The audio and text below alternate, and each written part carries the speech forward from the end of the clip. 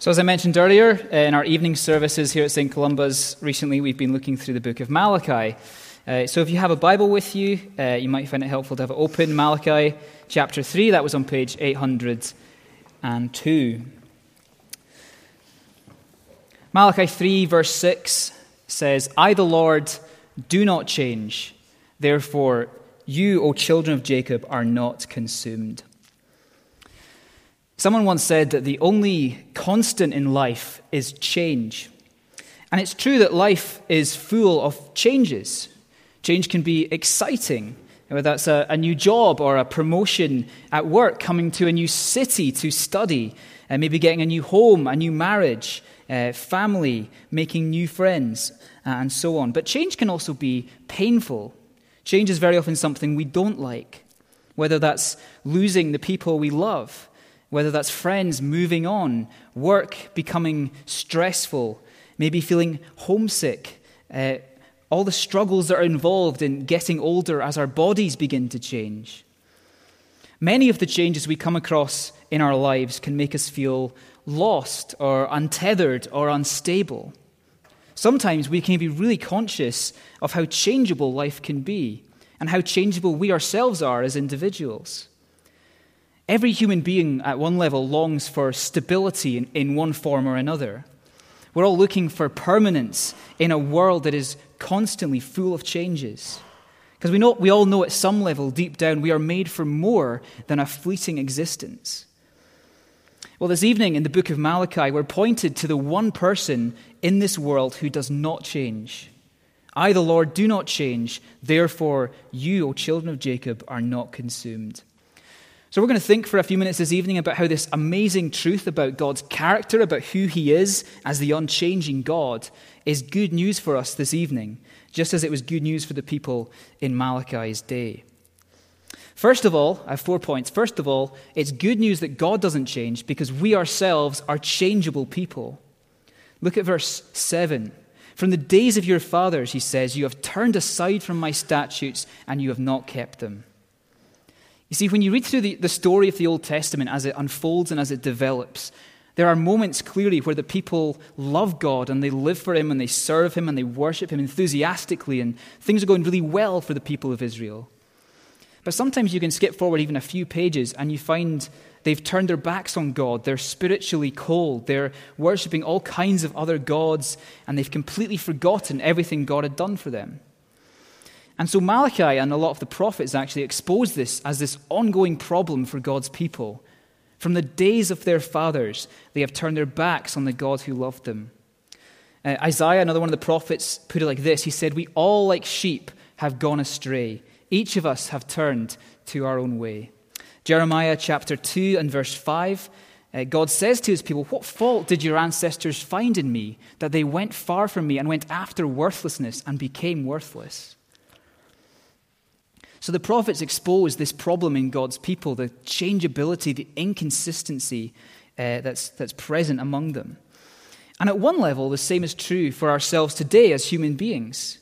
We are all changeable in many ways. Our emotions, our desires, our mood, our thoughts, our plans, our hopes, our dreams, they're all subject to change. Even our own level of spiritual zeal and enthusiasm and our commitment for living for Jesus can ebb and flow. Sometimes we find ourselves coming to church on a Sunday full of a kind of spiritual vibrance. We're encouraged, we're enthusiastic to worship. But often we aren't like that. Often we come here feeling flat or distant, maybe even apathetic in our spiritual life. Because with the best will in the world, as human beings, we are fundamentally changeable people. And the different things that our life will throw at us will impact us in various different ways. But the Bible tells us that God is not like that. God is a God who does not change. James chapter 1 and verse 17 says, every good and perfect gift is from above, coming down from the Father of lights, with whom there is no variation or shadow due to change. 1 Samuel 15 and verse 29 says that God, he is the glory of Israel. He does not lie or have regret, for he is not a man that he should have regret. The NIV puts it that he should change his mind. God is fundamentally not like us. The Bible often makes this distinction between human beings on one hand and God on the other, between the Creator and between the creatures. Because our problem as human beings is we often like to imagine a God who is like us. And so we project our own attributes onto God. So we end up with a God who is like us, but just a little bit better. So the first thing this evening we need to do is have a bigger view of God. Because we can't really make sense of the Bible, we can't really make sense of the gospel unless we have a big view of God. We can't even understand Jesus properly and what he came to do if we have a small idea of God. We can't understand the gulf, the chasm between rebellious, sinful human beings and a holy and infinite and immense, unchanging God. And what Malachi and the other prophets do is they bring that distinction through so clearly. So we need to cultivate a bigger view of God. The Westminster Confession of Faith, I'm sure it's your favorite bedtime reading. It's a document from the 17th century. It sums up what we believe as a church, as church leaders. We all subscribe to it. It says that God is infinite in being and perfection. He is a most pure spirit. He is immutable. That's a fancy theological way of saying that he doesn't change. He's immutable, immense, eternal, incomprehensible, almighty, most wise, most holy, most free, most absolute. But even that kind of theologically dense paragraph does not fully capture for us who God is in all his glory. And so the problem is that our view of God is often too small and our view of ourselves is often too big. Because we are made in God's image, so there are many ways in which we are like God. There are many ways in which we reflect his attributes. But there are also many ways in which we differ from God. For example, we change over time. If you look back at a photo of yourself from 5, 10, 15, 20 years ago, sometimes you can feel like a completely different person. Maybe sometimes you look in the mirror and you begin to see a few grey hairs. There are lots of things in life that remind us that time changes us. There are certain things in life, certain changes we have control over. There are choices we make, people we choose to surround ourselves with, the job we do, where we live. But there are other changes we actually have no impact on whatsoever. There are many changes in life we are powerless to control. We cannot turn back time. We are finite beings. There are two changes that are certain for every single human being. We are born and we die. Both are at one level an inescapable reality. No matter what our worldview is, our religious beliefs, our lifestyle choices, our level of wealth, whatever it is, everyone is born and everyone dies. But God has no beginning and no end. God has always been and always will be. From everlasting to everlasting, he is God. It's a fundamental part of who he is as the unchanging one. He is the same today as he was at the beginning of the universe, and he will be the same for eternity. God also doesn't become stronger or weaker over time. He's not like a good single malt that's been maturing for 30 years in a cask. God doesn't get stronger or weaker. A human being, for example, if we don't do anything, if we're inactive, that leads to atrophy. Our muscles begin to decay and waste away. We become weaker over time. And sometimes the people of God in the Old Testament felt this way about God. In Malachi's day, they were saying, what has happened to our powerful God? The end of chapter 2, they ask him, where is the God of justice? What is going on? Why are you not as powerful as you used to be? But time has no effect on God. He is eternally the same. And so Malachi makes this incredible declaration about God's character. I, the Lord, do not change. So maybe we do need to have a bigger view of the God we worship this evening. We are changeable human beings, but God does not change. Secondly, it's good news that God doesn't change because we live in a world that is constantly changing.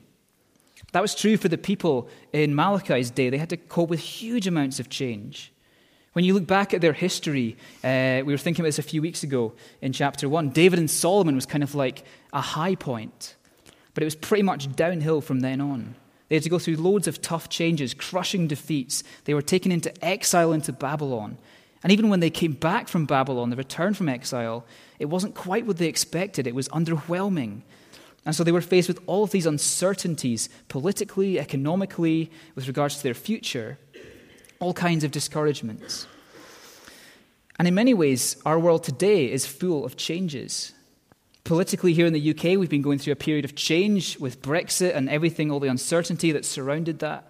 Our world is constantly changing in terms of morality. The moral norm is always evolving. There's confusion and uncertainty over ethics and how we should live. Our world is changing in regard to technology. There's radical change, even in the last decade, in the way that human beings interact with each other and engage with each other. I'm sure you've shared a similar frustration of sitting down with an elderly relative or friend and trying to explain how WhatsApp works for the 50th time. Our world is constantly changing. And so to a world full of changes, Malachi points us to the God who does not change. In the chaos of our lives, the busyness of work or uni, stress with our families, whatever it is, there is a God who does not change. Malachi reminds the people that however fickle and inconsistent and undependable they are, God is not going to change his core commitment to them. And what that means for us this evening is that in a world where at one level it seems like nothing truly lasts, the one thing we can cling to is the unchanging God. Because we often look for stability in our circumstances, in our jobs, in our possessions, in the people around us, in our family and friends, and so on and so forth. And these are all good things. They are good gifts, and we have seasons of joy and contentment with each of these things. But if we look to them as a source of permanent stability, if we depend on these things, they will ultimately fail us. Tim Keller says this, pastor in New York City, written a number of helpful books. He says, trusting God means connecting yourself to the one person who will endure forever.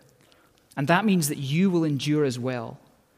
In a world where seemingly everything changes and nothing lasts, fix your mind on that promise. The God we worship this evening is the same yesterday, today, and forever. The message of Jesus, the gospel, is a message of permanence to a world that is fleeting and temporary.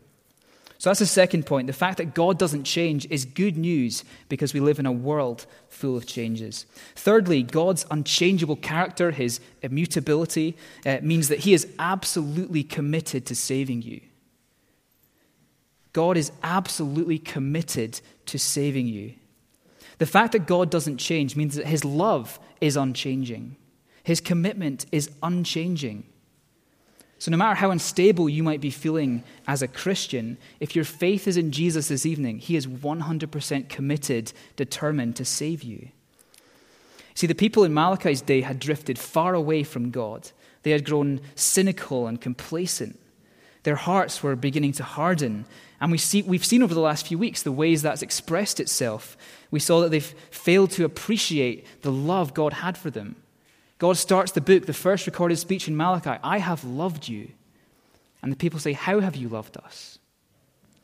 We saw the priests were offering half-hearted, defective sacrifices. The people themselves were breaking their marriage commitments to each other. And on top of all of that, they were complaining and criticizing the God who loves them. And all of that was just symptomatic of how far their hearts had strayed. So here in chapter 3, the passage we're in this evening, God graciously invites the people to return to him. He says to them, return to me, and I will return to you. You see, rather than giving up on them and turning his back on them, he is a God who is committed to his covenant. The people turned their back on God all the time, but God would not give up on his people. And really the message of all the prophets could be summed up in that one sentence. Return to me. There's a constant invitation to his people to return. This morning, looking at the ministry of Jesus, we saw that it begins with a message of repentance, a message of turn around, come back to me. Malachi reminds the people right at the start of his book of God's unchanging love. And you might be here this evening conscious that you have wandered from God. But here's the truth, the unchanging God will not let you go. No matter how hard your heart, how cynical you've become, we need to remind ourselves of who God is, of his unchanging love he has for us as his children. Because in a world full of change, God's love is unchanging. The Bible often describes God as a rock that we can cling to. You see, when life is hard, it can be difficult sometimes to believe that God truly loves us. Everything in your experience, everything going on in your circumstances this evening might appear to count against that fact. But this is the message of the book of Malachi. Malachi reminds us that in the face of discouragement, in the face of disillusionment and our own cynicism, God has loved us and will continue to love his people, and no amount of doubting, objecting, arguing, or cynicism on their part will change that fact. In verse 6, the phrase children of Jacob itself points the people to God's past love, his past faithfulness, his consistent commitment to them. He has set his love upon this people, and nothing will get in the way of that. The gospel message itself reminds us that if our faith is in Jesus, he has set his love upon us. He has chosen to save us, and he will not let us go. God is a God who does not give up on people. So the fact that God is unchanging means there is a permanence to his love. Psalm 89, verse 34, God says to his people, I will not violate my covenant or change the word that went forth from my lips. Isaiah 46, verse 11, what I have said, that I will bring about. I have spoken, I have purposed, I will do it. You see, our own plans as human beings are very subject to change. There are so many factors outside of our control when we make plans. I'm a big fan of going up Monroe's. I was mentioning this at the prayer meeting a couple of weeks ago. And there are so many factors when it comes to walking in the outdoors in Scotland that are outside of our control. The weather. Random events can derail our plans. I was planning to run a half marathon last year. I signed up for it. I paid for it. I started to train for it. I was beginning to Google all the right kinds of nutrition and technique. And then not too long before the event, I strained my hamstring. And I struggled to walk, let alone run. And I had to pull out. There can be all kinds of variables in our best laid plans. There's lots of things about the future that we just don't know. We don't know as human beings what's coming in the year ahead. We could be faced with a sudden diagnosis. We could lose our job. Our relationship could break down. We could crash our car. But God's plans are perfect. God is not surprised by anything. His unchanging commitment to his people is not subject to change. So when we look ahead to the year that's coming, one thing we can be sure of, one thing that won't change, is God's grace, his goodness, his love, his plan for us in Jesus Christ. Our lives are so often full of bad news. And sometimes in the midst of bad news, in the difficulty and the suffering and the trials, we can be tempted to think that God is cruel and unkind, and God is loving and good when life is going well. But God is always good. We often can't understand some of the things we go through, but we can trust in the truth that God is good at all times. His love is unfailing. We can look back to his past love and the times he's carried us through. So that's the third thing. The fact that God doesn't change means he is absolutely committed to saving you. Fourthly, and finally, and very briefly, it means that he is absolutely faithful to his word. In other words, what God has said, God will do. All of this amazing truth about who God is and his unchangeable character means that he is someone we can trust this evening. It means when you go to your Bible and you read it and you listen to his word, his voice, there should be no doubt in your mind that it's true. I'm sure you can think of many examples of people in your life who have said one thing and then done another. I'm quite bad for that. I put off getting glasses for about 5 years. I kept saying to people I would go and get my eyes tested in the next couple of weeks. I eventually got round to it. But maybe at another level, we can think of people who've disappointed us by making a promise and then going back on their word. Maybe you know people who will cancel plans due to busyness. We forget commitments we've made. As human beings, as fallible people, our word is never going to be infallible. But God's plans and his promises and his truth in his word is 100% reliable. Psalm 33 and verse 11 says, "The plans of the Lord stand firm forever, the purposes of his heart through all generations." God's plan of redemption unfolds and develops throughout the Bible from Old Testament into New, but it doesn't change. He progressively reveals more of himself and more of his plan. Because there's lots of questions that pop up when we're thinking about God's character and what it means that he doesn't change. It can be quite a deep concept. Isn't there times in the Bible where it appears that God changes his mind? Doesn't God change when Jesus is born into the world? Doesn't it appear that Moses changes God's mind on the mountaintop? Doesn't it appear that God changes his mind with Jonah and Nineveh? But what we are saying is that God doesn't change in his essence, in who he is, in his fundamental character.